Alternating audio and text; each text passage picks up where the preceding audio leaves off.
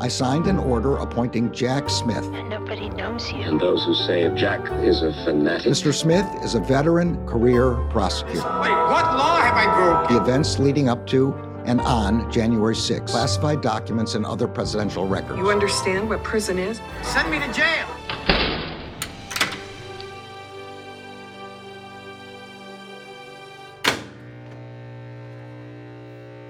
Welcome to episode 10 of Jack. It is Sunday, February 5th, 2023, and we have a lot of news this week in the special counsel investigations into January 6th and the Mar-a-Lago documents case.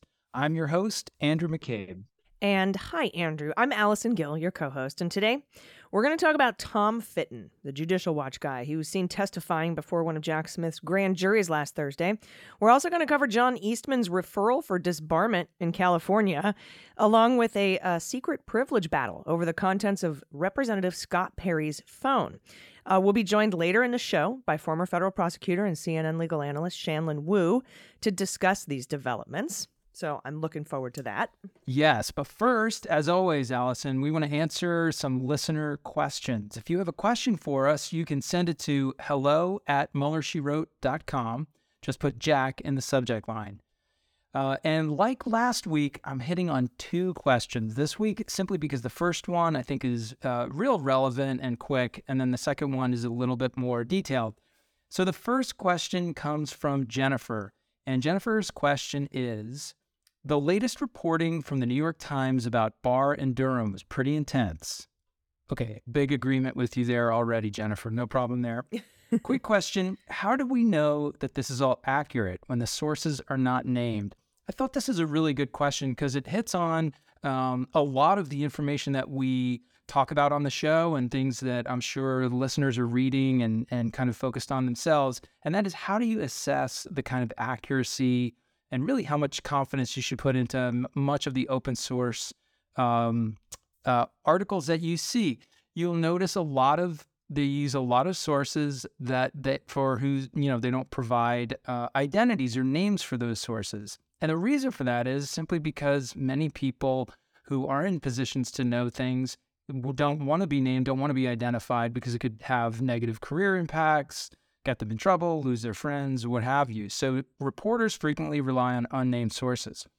So from my perspective, when I'm reading an article and it's using a lot of unnamed sources, a couple of the things I look to are, first and foremost, the reputation of the institution and the reporter. And I don't just mean like those outlets that you like because they talk about the things you like to read or they, their positions are similar to your own. I mean like, legitimate, established, long-term media organizations, most of which comply with understood and widely accepted journalistic standards. And so, I tend not to put a lot of stock into a lot of the things I read on the internet from these fly-by-night websites and these obviously partisan websites. But, you can trust that, the Washington Post, Wall Street Journal, New York Times, Forbes, these long-term institutions that have been reporting and breaking news for many years, they all comply to a similar set of journalistic standards. And the same goes with the reporters. You have to always consider your source. If it's a reporter that's, got Pulitzer Prizes to their name and have been doing it for a long time, their personal reputation is on the line in everything they write, and they tend to be very careful about that sort of stuff. The second thing I look at is the number of sources. An article written based on one unnamed source, I don't put a lot of stock in it. But what you're seeing more and more, especially about things written about stories involving Trump or Trump world, you see many huge numbers of unnamed sources. The New York Times article on William Barr and the Durham investigation, the first paragraph or two, and I'm quoting here, says more than a dozen current and former officials contributed to the article. So in a situation like that, you're not putting all of your faith and confidence in one source. It's a whole bunch of sources that are all pointing in the same direction, providing similar information. You can have a little bit more confidence in that. And then finally, placement of sources. If it's sources that are clearly inside an investigation and providing, very detailed reporting on specific conversations and how decisions were made, that is stuff that's, it's less likely to be made up out of whole cloth. It's not saying it's perfect, and we're kind of working in generalities here, but the placement of sources is always important to me as a former intelligence professional. That's one of the things that we always looked at. Can these sources, could they possibly have this sort of information, or are they coming across these people, that sort of thing? So that's kind of what I think about. I don't know how you think about unnamed sources, Allison. Yeah, no, you pretty much hit every point that I would hit. Journalists all the time rely on anonymous sources. We hear it constantly, according to sources familiar with the matter who spoke on the condition of anonymity, to protect information or protect themselves. And I've come to find that there are some reporters that I put less stock in because they tend to rely on single law enforcement sources rather than sources from the Department of Justice. We also know that a lot of sources come from, especially in Trump reporting, That's from right. Trump lawyers. Or from, if it's a story about Greg Jacob, or if it's a story about Engel or whatever, it'll come from their lawyers who want to put the story out and get ahead of it, like the Weisselberg reporting that we got this week, for example. I'm sure it came from Weisselberg's lawyers because there is grand jury secrecy, so people in the grand jury don't talk about it. The courts who are overseeing the grand jury, Chief Justice Howell, she doesn't talk about stuff that goes on in the grand jury. And we're going to talk later in the show about one of those secret grand jury proceedings that somehow got out to the press, and how that might have happened as well. So, there are some reporters I tend to not listen to. There are reporters I definitely put a lot of stock and belief in. I tend to like the Post more than the Times because the Times has gotten a few things wrong in the past because on thinly sourced information, right? So yeah, you pretty much covered all the bases that I would tend to talk about myself. Excellent. So, It is a good thing question. to think about, though, as you're reading all this stuff. Always consider your source. Okay, the second question comes from a person who would prefer to be identified as an alarmed citizen. That could really describe a lot of us these days, but nevertheless, alarmed citizen writes in, the recent arrest of former FBI agent Charles McGonigal, former counterintelligence lead in the New York City office, and dual indictments in SDNY and D.C. on federal corruption charges stemming from influence peddling on behalf of sanctioned Russian oligarch Oleg Deripaska raises a slew of questions regarding federal involvement in FBI investigations and actions into Russian interference in 2016. All the more murky given recent New York Times revelations regarding Barr strong-arming Durham and his investigation, and also Berman railroading from the SDNY. So alarmed citizens' question is, these revelations haven't received media attention and public alarm that they seem to deserve. Do these revelations shed light or new angles on the Trump investigation? So I picked this question because Alarmed Citizen is really mashing a lot of stuff in here, and I thought it was an opportunity to kind of tease some of it out. So the references to the Charles McGonigal cases, the one in D.C. and SDNY, it's a fascinating situation there. It's one that Allison and I talked about on the Beans a couple of days ago. But I would caution you not to get that too tied into what we're looking at in this show about the special counsel investigations into January 6th and, of course, the associated document investigations. There's really not much overlap there. There's been a lot of talk about what sort of role that Charles McGonigal may have had in the initiation of Crossfire Hurricane, which was the investigation into potential Russian meddling in the 2016 election. I feel like a lot of that talk has been overblown.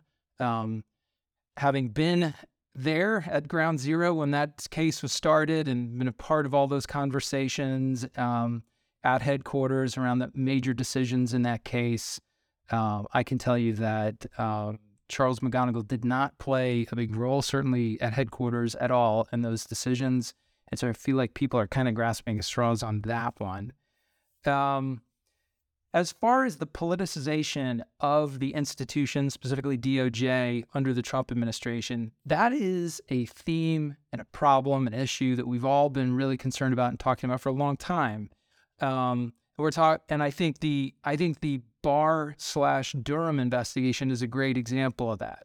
I mean, there you have an illegitimate investigation that was opened really to settle political scores for the president.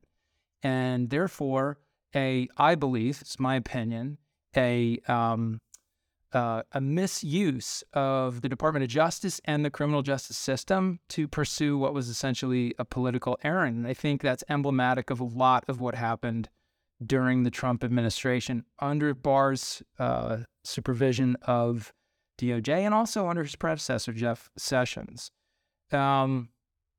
And then, of course, you got Trump himself. You see a million examples of that across the scope of his administration, attacking judges publicly, attacking people who cooperate with the federal government in investigations, which is really incredible. It all, probably no better example than the infamous Jeff Clark caper in the efforts to overturn the election in the lead up to January 6th. So there's a lot there that I think you can point to. So again, it's a consistent theme. How strongly those themes play into the current investigations of Donald Trump, I think the Jeff Clark January 6th angle, very relevant, and we'll see how Jack Smith handles all that stuff. The document side, maybe not so much. I don't know. What are your thoughts, Allison? Yeah, no, I agree with you on all of that. And, I just want to add, I think it's, really important that just in this past week, we learned that the Senate Intelligence Committee, Dick Durbin, says he wants to investigate what went on with Durham. I would like to see Durham questioned about this. I'd like to see Barr questioned about this in front of that committee. I'd like to see Garland asked a few questions about this in front of that committee, because I still contend that, you can fire a special counsel for cause, and ignoring a judge's order twice and going to a grand jury to get information on a private citizen seems like cause. It seems very causey. Yeah. And I mean, a lot of us are mad that he had, investigated a Trump crime and didn't tell anybody and clearly declined to prosecute. I don't see any, other than, just politicization, but, I don't see any, that doesn't feel like cause to me, right? Because you are allowed to investigate and decline to prosecute if that's your druthers. Barr did it with the obstruction that was found in the Mueller investigation. It's awful and politicized, but it's really kind of difficult to overcome those declinations because of the prosecutorial discretion rules. So, but I'd be really interested to know why, at the very least, that actual rebuff, that dual rebuff of the chief judge overseeing the grand jury's, Beryl Howell, where she's like, no, you can't have this. You can't have these. And then she said no twice, and then he went and got it anyway through the grand jury. I think that seems like a misconduct that I believe is fireable for cause, but it's at least a question that should be asked. Did you know this happened? Why didn't you fire him for cause? I think that's fair. Durbin's indications earlier this week certainly seem to lean in that direction of maybe expecting to see hearings once Durham's report is finally tendered. And you also had a letter this week from freshman Congressman Dan Goldman, and also another congressman whose name escapes me. The two of them sent a letter to Garland this week, essentially demanding that kind of review. I think their request was that the IG investigate Durham and how he used his authority and those sorts of things. So who knows? We might actually see some inquiry into how Durham has done his job there, but I guess more on that to follow in the future. Yeah. Can we not have Horowitz look into it? Can we just have the Senate Intelligence Committee do it, please? I, for one, have had enough of that guy. But you probably would have guessed that. I'm biased. I'll admit that. But that's where I stand on him. Yeah, for sure. For reals. All right, Andy, check out this lead. This is from Politico. The California Bar's top disciplinary official is seeking the disbarment of John Eastman, an architect of Donald Trump's bid to subvert the 2020 election for what he describes as a strategy unsupported by facts or law to overturn the legitimate results of the 2020 presidential election. Now, this is a 25-page document, okay? The amount of stuff this guy did wrong is so voluminous that they couldn't even squeeze it into a 3-page memo, right? It's 25 pages. There's 11 counts. And we don't have to go over all of these, but I'll give you some. There's failure to support the Constitution and laws of the United States. That's a pretty big one. That's the big. That's the Lawyer big first 101. This is what you're supposed to do, and you're not doing it. So that's a rough one. Then we have a couple of instances of seeking to mislead the court. First, when he filed onto that lawsuit, Texas versus Pennsylvania, where he said there were several instances of evidence of voter fraud in the election when he knew there was not. And in this document, there is proof that he knew there was not when he made those allegations. Also misled the court by filing for injunctive relief in Georgia to decertify their election results, again, based on non-factual allegations of fraud. And they have proof that he knew that they were lies, basically. Now, there's also something in here called moral turpitude. I love that one. And misrepresentation. That might be my favorite. Moral turpitude and misrepresentation. It seems like, I don't know, like you lied about something and then also did something horrible at the same time that I don't even want to think about. Yeah, because there are just counts of regular moral turpitude. But then there are some that tack on misrepresentation, like when he wrote that memo to Pence and Trump, falsely saying that 7 states had transmitted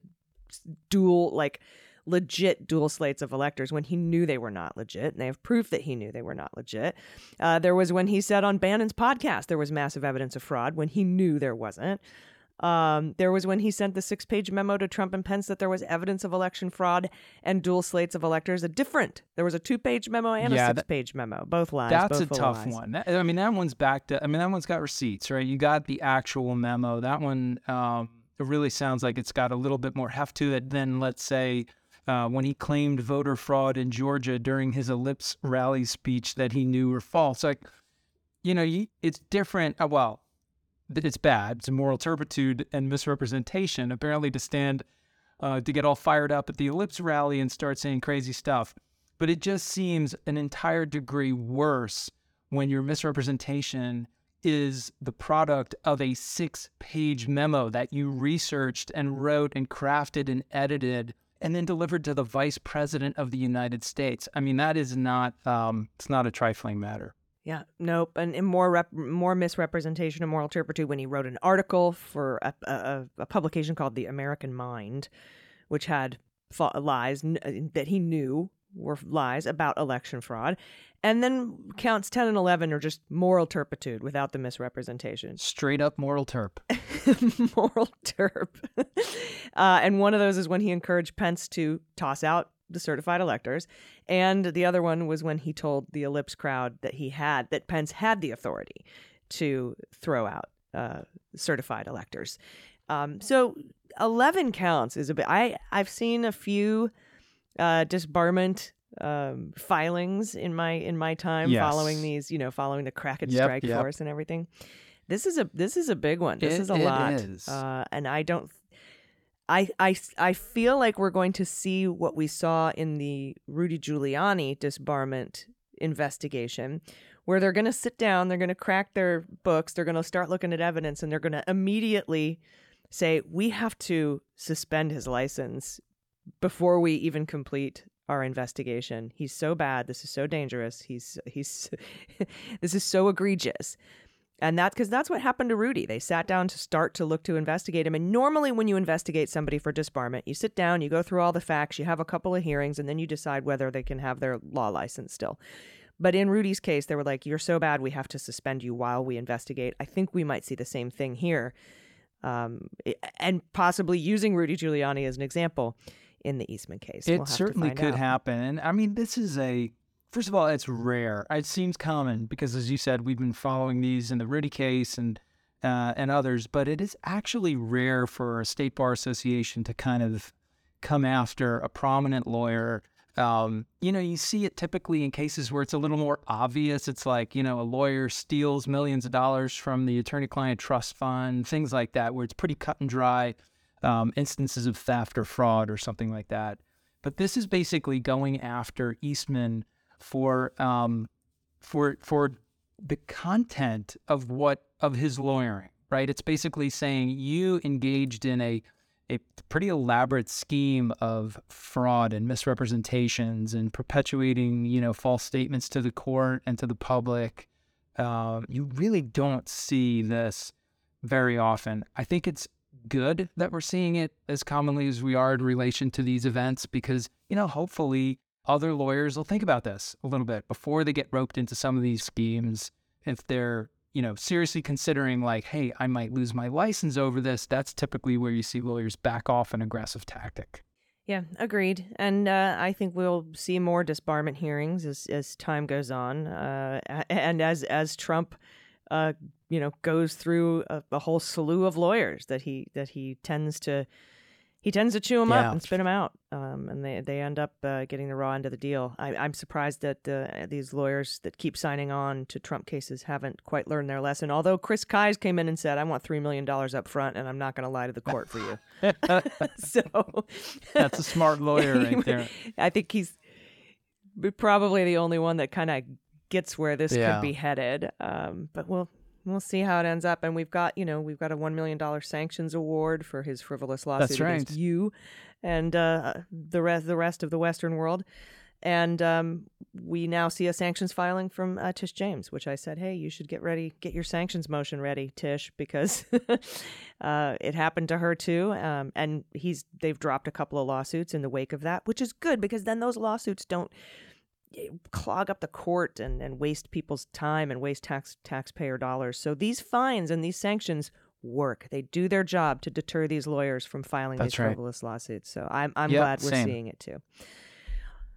All right. Well, hey, we have a surprise for you. We're going to be right back after this break with former federal prosecutor and CNN legal analyst. Our friend Shan Wu is going to join us. We're going to talk about a couple of things, including Tom Fitton testimony to the grand jury, Jack Smith's grand jury.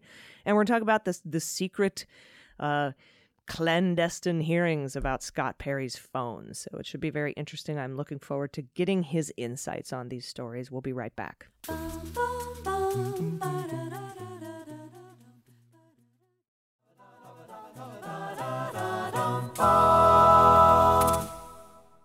All right, everybody, welcome back. So we are going to be joined right now by a friend of mine, Shan Wu. He's a former federal prosecutor, served in the Clinton administration as counsel to Attorney General Janet Reno. He's now a nationally known criminal defense lawyer. He appears regularly on CNN. He's a legal analyst for CNN. He's been on NPR, podcasts, streaming media. He offers analysis on issues including the Trump impeachments, the Mueller probe, and prosecutions of all sorts and politics inside the Department of Justice. Recent notable cases, by the way, include his representation of Rick Gates, co-defendant with Paul Manafort in the special Mueller counsel probe, as well as the case of Mimi Groves, a University of Tennessee cheerleader who was victimized by cancel culture. Shan has an MFA in creative writing from Sarah Lawrence and an English literature degree from Vassar, graduated from Georgetown University Law School. So very varied background for our friend. Shan, welcome. Welcome. Thank you. So I wanted to open up our conversation by talking about Tom Fitton. We all kind of know, I think listeners of this program are familiar with who Tom Fitton is. And NBC reported, he's the Judicial Watch guy. He's been around for several decades. He's not a lawyer. But he's been advising Trump on a few things. And NBC reports he was seen with at least one prosecutor from Jack Smith's team entering the courthouse where the grand jury meets. And, this could be either about the January 6th probe, because the committee says he played a role in January 6th by telling Trump to declare victory before all the votes were counted, or it could be about the documents case. Now, we know both grand juries for those investigations are meeting at that courthouse, so we aren't sure. A lot of this would be speculation. But Shan, talk a little bit about Tom Fitton and how his testimony could be important to Jack Smith. Well, Fitton is sort of a twofer for the special counsel since he's been given this mandate of looking at both the January 6th plus the Mar-a-Lago classified documents. I think what it says is, up until now, my guess is that a lot of what they've been doing are kind of simply continuing the momentum. Jack Smith had said he didn't expect there to be any delays, and that's proper. The only delay that would have arisen was if he was kind of doing a grandstanding act, like, okay, I need to review everything that's happened up until this point to direct it. But to me, reading between the lines, he clearly allowed the momentum and the diligent work that had already been done to go forward. So in that sense, with him coming on board, whether he had to, come back into the country, that really didn't cause any delays. But right about now, I would say you're starting to probably see a little bit more of his and or his deputies' influences now in kind of expanding the witnesses at this point.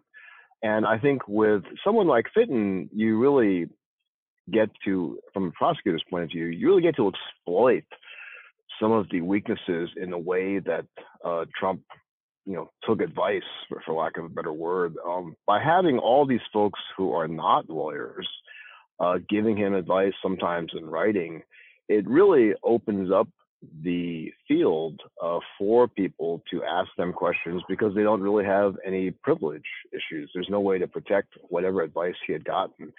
So folks like Fitton can be very valuable because there's not much they can really do to shield their information unless they just want to fall on the sword and refuse to cooperate and take a contempt violation. So I think people like this are particularly valuable, and he's like I said, he's a twofer. You got him there, you can put him in both grand juries the same day. Yeah, I think that's absolutely right. And Fitton is also a guy who clearly, he's got a direct line into Trump. The fact that he appears on, as you say, he's the twofer, he appears on both sides of this investigation, I think proves that he's relevant. If he's relevant to both parts of this investigation, it's because he was in frequent contact with Trump, which opens up a whole other area of like, what else does this guy know? What other conversations has he had with him? What other documents has he exchanged with him? I think it's probably possible that Fitton might sit in front of the grand jury, depending on what questions he's asked. If he thinks that they could get him in any sort of criminal problems, he could certainly take the fifth. But he's also seems to be the type of guy that, look, Jack Smith isn't the special counsel for the prosecution of Tom Fitton. Tom Fitton is very clearly someone who they're likely interested as a witness. And if he goes in and claims, Fifth Amendment privilege, he's very much, he could be looking at a grant of immunity, and then he can't keep his mouth shut. He's got to answer the questions or suffer that contempt problem that you referred to. Yeah, no, that's absolutely right. And I think, we've been hearing so much for years now about the question of proving Trump's state of mind, i.e. his intent. And I think folks like this, when they give testimony, will go a long way towards establishing that. Now, of course, Trump, like anybody else, is free to disclaim through his lawyers or himself where he'd actually testify that, I disagree with that, they didn't say that, I don't remember that, et cetera, et cetera. But I think when you're looking at intent, as we all know, it's circumstantial evidence to prove it.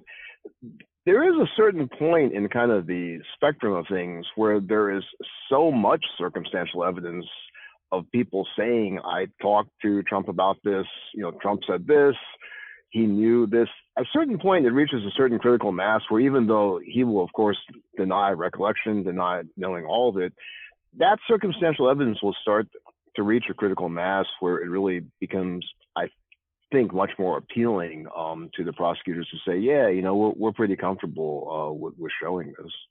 Yeah, that is true. And you think about it, again, in terms of, in the context of Tom Fitton, he's also a guy who appears in the media all the time. He's a very frequent guest on Fox. He's on, Bannon's podcast and other places frequently. So you have the added possibility of like contemporaneous statements. So in other words, if he is saying now that I did talk to Trump, 6 months ago about the documents, and the prosecution can come up with a tape of him making a similar comment like that, 5.5, 6 months ago, it really substantiates what he would be saying to the grand jury or to prosecutors. So my point is it's possible that there are other statements that he's made that are consistent with whatever he may be telling the grand jury, which only bolsters the importance of his content. Yeah, no, absolutely. That demonstrates your investigative abilities there to kind of line up those public statements he may have made with what was happening at the time. And obviously, it also gives the investigators, the questioners, a kind of a treasure chest of things to either refresh his memory with or to question, what his version of it is now. So yeah, that's a really rich source in terms of things to press him about. Yeah. And, I mean, well done by the Jack Smith team, because Fitton is a guy with a big profile, big platform, constantly in the media. Clearly, they're not afraid of bringing somebody like that into the grand jury, even though they know that as a witness in front of the grand jury, he could turn around, walk out of his several-hour session, and immediately talk to the media about all the questions he was asked and the sort of things that the government is interested in, and that sort of stuff. And they don't. That apparently did not dissuade them from bringing him in front of the grand jury. So I think that's a good sign of their aggressiveness. Yeah, absolutely. Yeah, and it also seems like, Shan, who he reminds me the most of so far that's already testified. And by the way, Andy, that's a really good point, because when you start to get to these loudmouth, recalcitrant, angry guys, it seems like you're getting toward the end of an investigation and not the beginning, because that's when they blab the most. But it reminds me of Kash Patel. This is feels like a Kash Patel type of a witness. Like, just like you said, he could go in, he could plead the fifth, he could be given immunity, which is what happened with Kash Patel. Kash Patel knows a little bit about what Trump was thinking, about declassifying the documents with his mind, or whether he knew the documents were classified or not, or what his intent was in taking them in the first place. And I think Tom Fitton also knows a lot about that, because he's the guy who advised Donald to ignore the Department of Justice based on an old Clinton case about how Clinton made journal diary tapes with somebody a friend of his at the White House that was going to write a book. And Judge, I think it was Amy Berman Jackson, actually determined that those tapes were not part of the fall under the Presidential Records Act, because they were personal, because of not the content of the tapes, but what they were going to be used for. And that is sort of how Tom Fitton, who's not a lawyer, is advising Trump. And so I could see it kind of turning out the same way. And I also wouldn't be surprised if Kash Patel pointed them in the direction of Tom Fitton, or had some testimony after he was given immunity about, you should ask Tom Fitton about that, So I think it's very interesting that we see him going into the grand jury room, and I wouldn't be surprised if we didn't hear that he was granted immunity. Absolutely. Yeah, I just want to touch on the immunity point for a moment, because it's so interesting to me. Andrew, I'm not sure what your experience had been, but it was very rare to grant immunity, and the circumstances were usually much more where the witness, defendant, target's lawyers were making a real pitch for it, saying, look, we can give you all this valuable information, but you got to cut my guy immunity. A lot of proffers, prosecutors being very reluctant, to grant that, because they want to be really certain what they're getting. It seems a little bit different in this Trump world era, where immunity is really much more being used aggressively to compel the testimony, as opposed to being sort of like a benefit of the bargain to them. And I think they did that with Patel. If they do that with Fitton, I think it speaks well to the sort of fluidity of Smith's office's thinking, being able to adjust to these circumstances, because it feels different to me. And these are folks who just generally want to stonewall and to some extent fall on the sword. And it's very different than when you bring in people and they're like really sweating, they're nervous about, what's the best deal I can cut for myself. And using the immunity in this sort of a more aggressive, offensive fashion, I think is interesting to watch. I totally agree with you. And that was my experience as well. Like, immunity was this kind of idea that you really got to in very, very few, very rare cases. And I think that's because in your garden variety enterprise case, RICO case, narcotics enterprise case, whatever, I mean, I think prosecutors are reluctant to hand out immunity to someone who very likely the next witness who walks in the door might tell you that guy you just immunized also committed a homicide that you weren't aware of. And so the prosecutors want to keep their options open to really kind of hold anybody's feet to the fire. In this case, what I think it reflects is a very, very clear focus. They know where they're going here. They know who it is they're going after. And a more offensive stance, right? We saw it with the contempt filing that they attempted to get for Trump, not appointing a records guy and all that stuff. So they went after contempt. And also, Andrew, we talked about in one of the first 2 episodes, lessons learned from the Mueller investigation. The special counsel, Jack Smith, has the benefit of a very recent special counsel probe into Donald Trump. And one of the lessons learned might have been like, hey, you got to go after these guys with immunity, because they're going to blow up their own plea agreements and and mess stuff up. We saw it happen quite a bit in the Mueller investigation. And so that could be a valuable lesson learned, and maybe why Jack Smith is taking this more aggressive stance that Shan's talking about. I totally agree. I think the signs that we keep seeing from Jack Smith is lean forward, aggressive prosecutor, is willing to push the envelope, and he's also agile, right? He's moving, he's adapting to the targets that he's dealing with, to the tactics that they seem to have used in recent cases, and he's not afraid to reach back into the toolkit and go to something like immunity or other tactics to drive this thing to a conclusion. Awesome. All right, we have to take a quick break, but we're going to be back with our friend, former federal prosecutor, CNN legal analyst Shanlin Wu. We're going to talk about the secret grand jury battle to get at what the contents of Rep. Scott Perry's phone. So stick around. We'll be right back.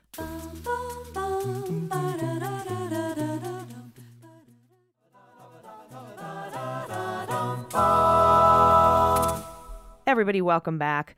We are talking with our friend Shanlin Wu, former federal prosecutor, CNN legal analyst. And Shan, we already know, going back to at least May of last year, the Department of Justice has been trying to get at Scott Perry's phone.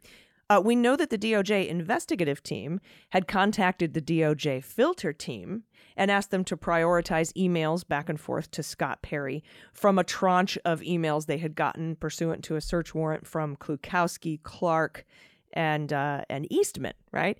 And they did. And then shortly after that, they got a search warrant. Now, this was the Inspector General. Inspector General agents got a search warrant to grab and image Scott Perry's phone, and then later, asked for a second search warrant to access the contents of the phone. And I wanted to ask, before we get into these secret grand jury battles and trying to overcome these privilege issues with a representative of Congress, Shan, could you tell me why it was Inspector General agents that seized the phone first, and then DOJ kind of took it over from there for the second search warrant? Have you ever seen anything like that? I was afraid you're going to ask me that. I wanted to ask you that. That was a I have an idea, circumstance.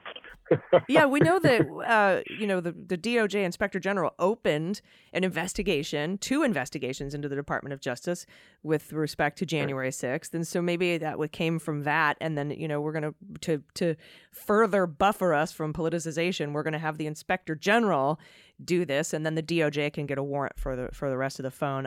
I'm totally guessing, but I've never seen anything like that. I thought it was very weird. But let's talk about the fact, and this is both to you, Andrew, and Shan. A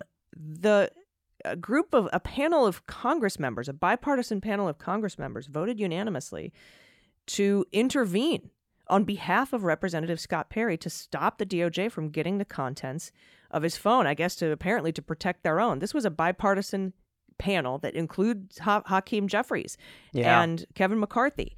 And I find that odd. I think I understand you want to protect your stuff because you're a member of Congress, but when you're criming, I don't know. What do you think?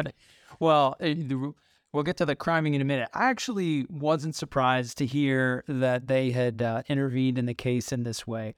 So basically, this argument over accessing the content of the phone is coming down to an argument about the speech and debate clause, which basically it's the magic force field that protects all sorts of the communications, the documents, the kind of interactions of members of Congress from scrutiny in criminal matters to ensure that investigations don't impinge upon, the function of Congress, lawmakers' abilities to discuss business with each other, that sort of thing. It's the best comparison I could draw to this would be some of the presidential privileges, right? So it's it's widely considered privilege, the conversations between the White House counsel and the president, not because there's an attorney-client privilege there like you would have with your own personal lawyer, because, of course, the White House counsel is not the personal lawyer of the president, but because we try to protect the any president's ability to seek counsel and advice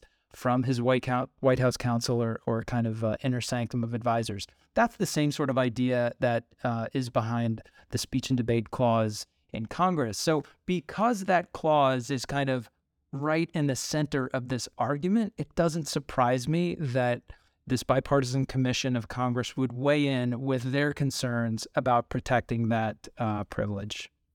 Yeah, I agree with that, and I think well, first let me make the more aggressive point, which is I think that the speech and debate clause is used too much as a shield, and it's an extremely unusual circumstance historically here because, at least in my lifetime, there's never been a scenario where so many members of Congress should be under scrutiny for their support, whether, overt or more subtle, in trying to stop that election process and at least giving support to Trump's election interference efforts. So the idea that any of those efforts were legitimately within the speech and debate clause just seems nonsensical to me. And so I think it's an unusual historical situation for it to be coming up. I completely agree with you, Andrew. I mean, I get why the members of Congress would not be wanting that because they're concerned. We always talk about precedent in sort of an esoteric way, but frankly, they're thinking, well, gee, if an attorney general from the other party gets into power, then they're going to like pull all my records constantly. Yeah, so, that's right. That's right. That's exactly what they're worried about. It's an interesting issue. I would like to see it sliced and diced a bit, and it will be through the court system. And it might be nice to see the Supreme Court reaffirm that, but DOJ is going to be, if they can avoid it, they're going to be very reluctant to have a bunch of appellate precedent and maybe have SCOTUS rule on it because that's the last thing that they want. I mean, the appellate nerds are always saying, think 3 times before you really have anybody make law on this in terms of the judges, because if it goes wrong, you're stuck with it. You're stuck with it for a long time, right? Yeah. So it's interesting. I'd like to see them clear it up, but I don't know if they want to. Yeah, it's be careful what you wish for. Anytime you're dancing this close to the edge of something that would likely end up in front of the Supreme Court. I agree with you. Like, I don't think it's an appropriate application of the privilege on these facts. I'm not surprised that Congress is trying to defend it. They don't want to lose any part of the privilege, but I can almost imagine a kind of, Solomonic resolution here. I can imagine, a careful review of the content of the phone and then separating out any conversations that are not with, let's say, other targets of investigation. That's just one way to do it. So you could basically quarantine stuff that you think would probably be pretty clearly in the speech and debate lane and really only focus on those things that might be part of an ongoing criminal conspiracy, which would likely be, that's one of the ways to pierce that privilege. If you can say, that it's the infamous kind of crime fraud exception. So I think there's a compromise judgment here that we could see that take place at some level that might ward off either party's desire to push this thing to the Supreme Court. Hopefully. Maybe I'm just being an optimist. We saw it play out with the Lindsey Graham case, right? Because he was claiming it was part of my speech or debate legislative job to call up Raffensperger and ask him to throw out a bunch of ballots. And the courts eventually, it went up and they said, you figure it out. And it went back down and they eventually said, all right, look, here's what you can ask about. Here's what you can't ask about. And in the grand jury, and this was in Fulton County, Georgia. And I imagine it could be potentially the same thing here. And we could have it decided by the appellate court. All 3 judges are conservative judges on this appellate panel that the hearing's going to be on February 23rd, but they can go en banc. And then maybe the Supreme Court just doesn't hear it. And, because they've done that quite a bit in these Trump-related cases. They refuse to hear things, but they might want to listen to this one because it's got a lot to do with separation of powers. But I mean, there's really kind of no way to know where this is going and if this is just one test case or if they're looking at other Congress people's phones as well. We just haven't heard. I'm not sure. But Shan, what do you think are the chances that this could get litigated in a more broad decision that could set precedent versus a more narrow decision, or have the courts decide, like Andy said, what you figure out what you can ask and what you can't ask? Well, if I had to hazard a guess, I mean, I think, as you're pointing out, the Supreme Court might take a hands-off approach to it. I mean, the two sides are going to argue very differently. I think in defending the congressional side, wanting the broadest protections possible, are really going to argue in a very broad way that this is a separation of powers issue. You need to speak very solidly and broadly to our protections. DOJ, on the other hand, is going to want to argue very narrowly that this is very fact-specific. And honestly, I don't see any reason why this is different than any other taint team situation. You know, why can't a regular taint team protection handle it this way? I think it's interesting, you know, you brought up Lindsey Graham's situation. I think there's a very good analogy. There are some important distinctions, I think, which make it more worrisome in terms of what will the courts do with it. And the main distinction, I think, is there's a atmospheric difference to the federal DOJ seeking this from the federal member of Congress. It feels more like something that SCOTUS thinks, oh, you know, it's a little bit different than a state situation. Graham's a federal person, it's a state investigation. Also, in Perry's defense, I mean, that there is something to the fact that there's so much of our lives in digital form on your phone that you certainly wouldn't want to grant carte blanche. Hey, just take a look through my phone. And so there's that, in that aspect, it's a far potentially overbroad inquiry. But I do think that the smart path for DOJ to argue, which I'm sure they'll continue to argue, is that it's very narrowly focused and traditional protections through a taint team can work. And I'm sort of hopeful that, you know, that's how the judges will see it ultimately too. Yeah, that's my hope. That's my hope as well. Yeah, agree. We are running short on time, though. We are. But there's no way to rush these things through, you know, these particular court battles. You know, I know a lot of people are like, oh, it's taking so long. What's taking so long? These kinds of fights that have been going on for almost a year to get information and get evidence are what can really drag this thing out. That's right. Shan, thank you so much for joining us today. We really appreciate it. Can you let everybody know where they can find and follow you before we get out of here? Oh, sure. You can follow me on Twitter at Shanlin Wu. So that'd be great. Easy enough. Thanks so much. And this has been a great episode. We appreciate your time, Andrew. It's been great. Sure. And we'll be back. We'll be back next week. I'm sure there's going to be more Jack Smith news between now and then. There always is. And you know what's funny is we always worry, Shan. We're always like, is there going to be enough to report on? And here we are. Pushing another hour.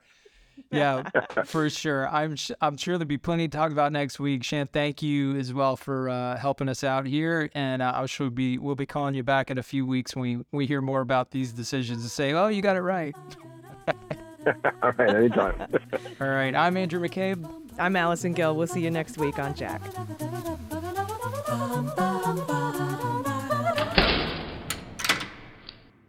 MSW Media.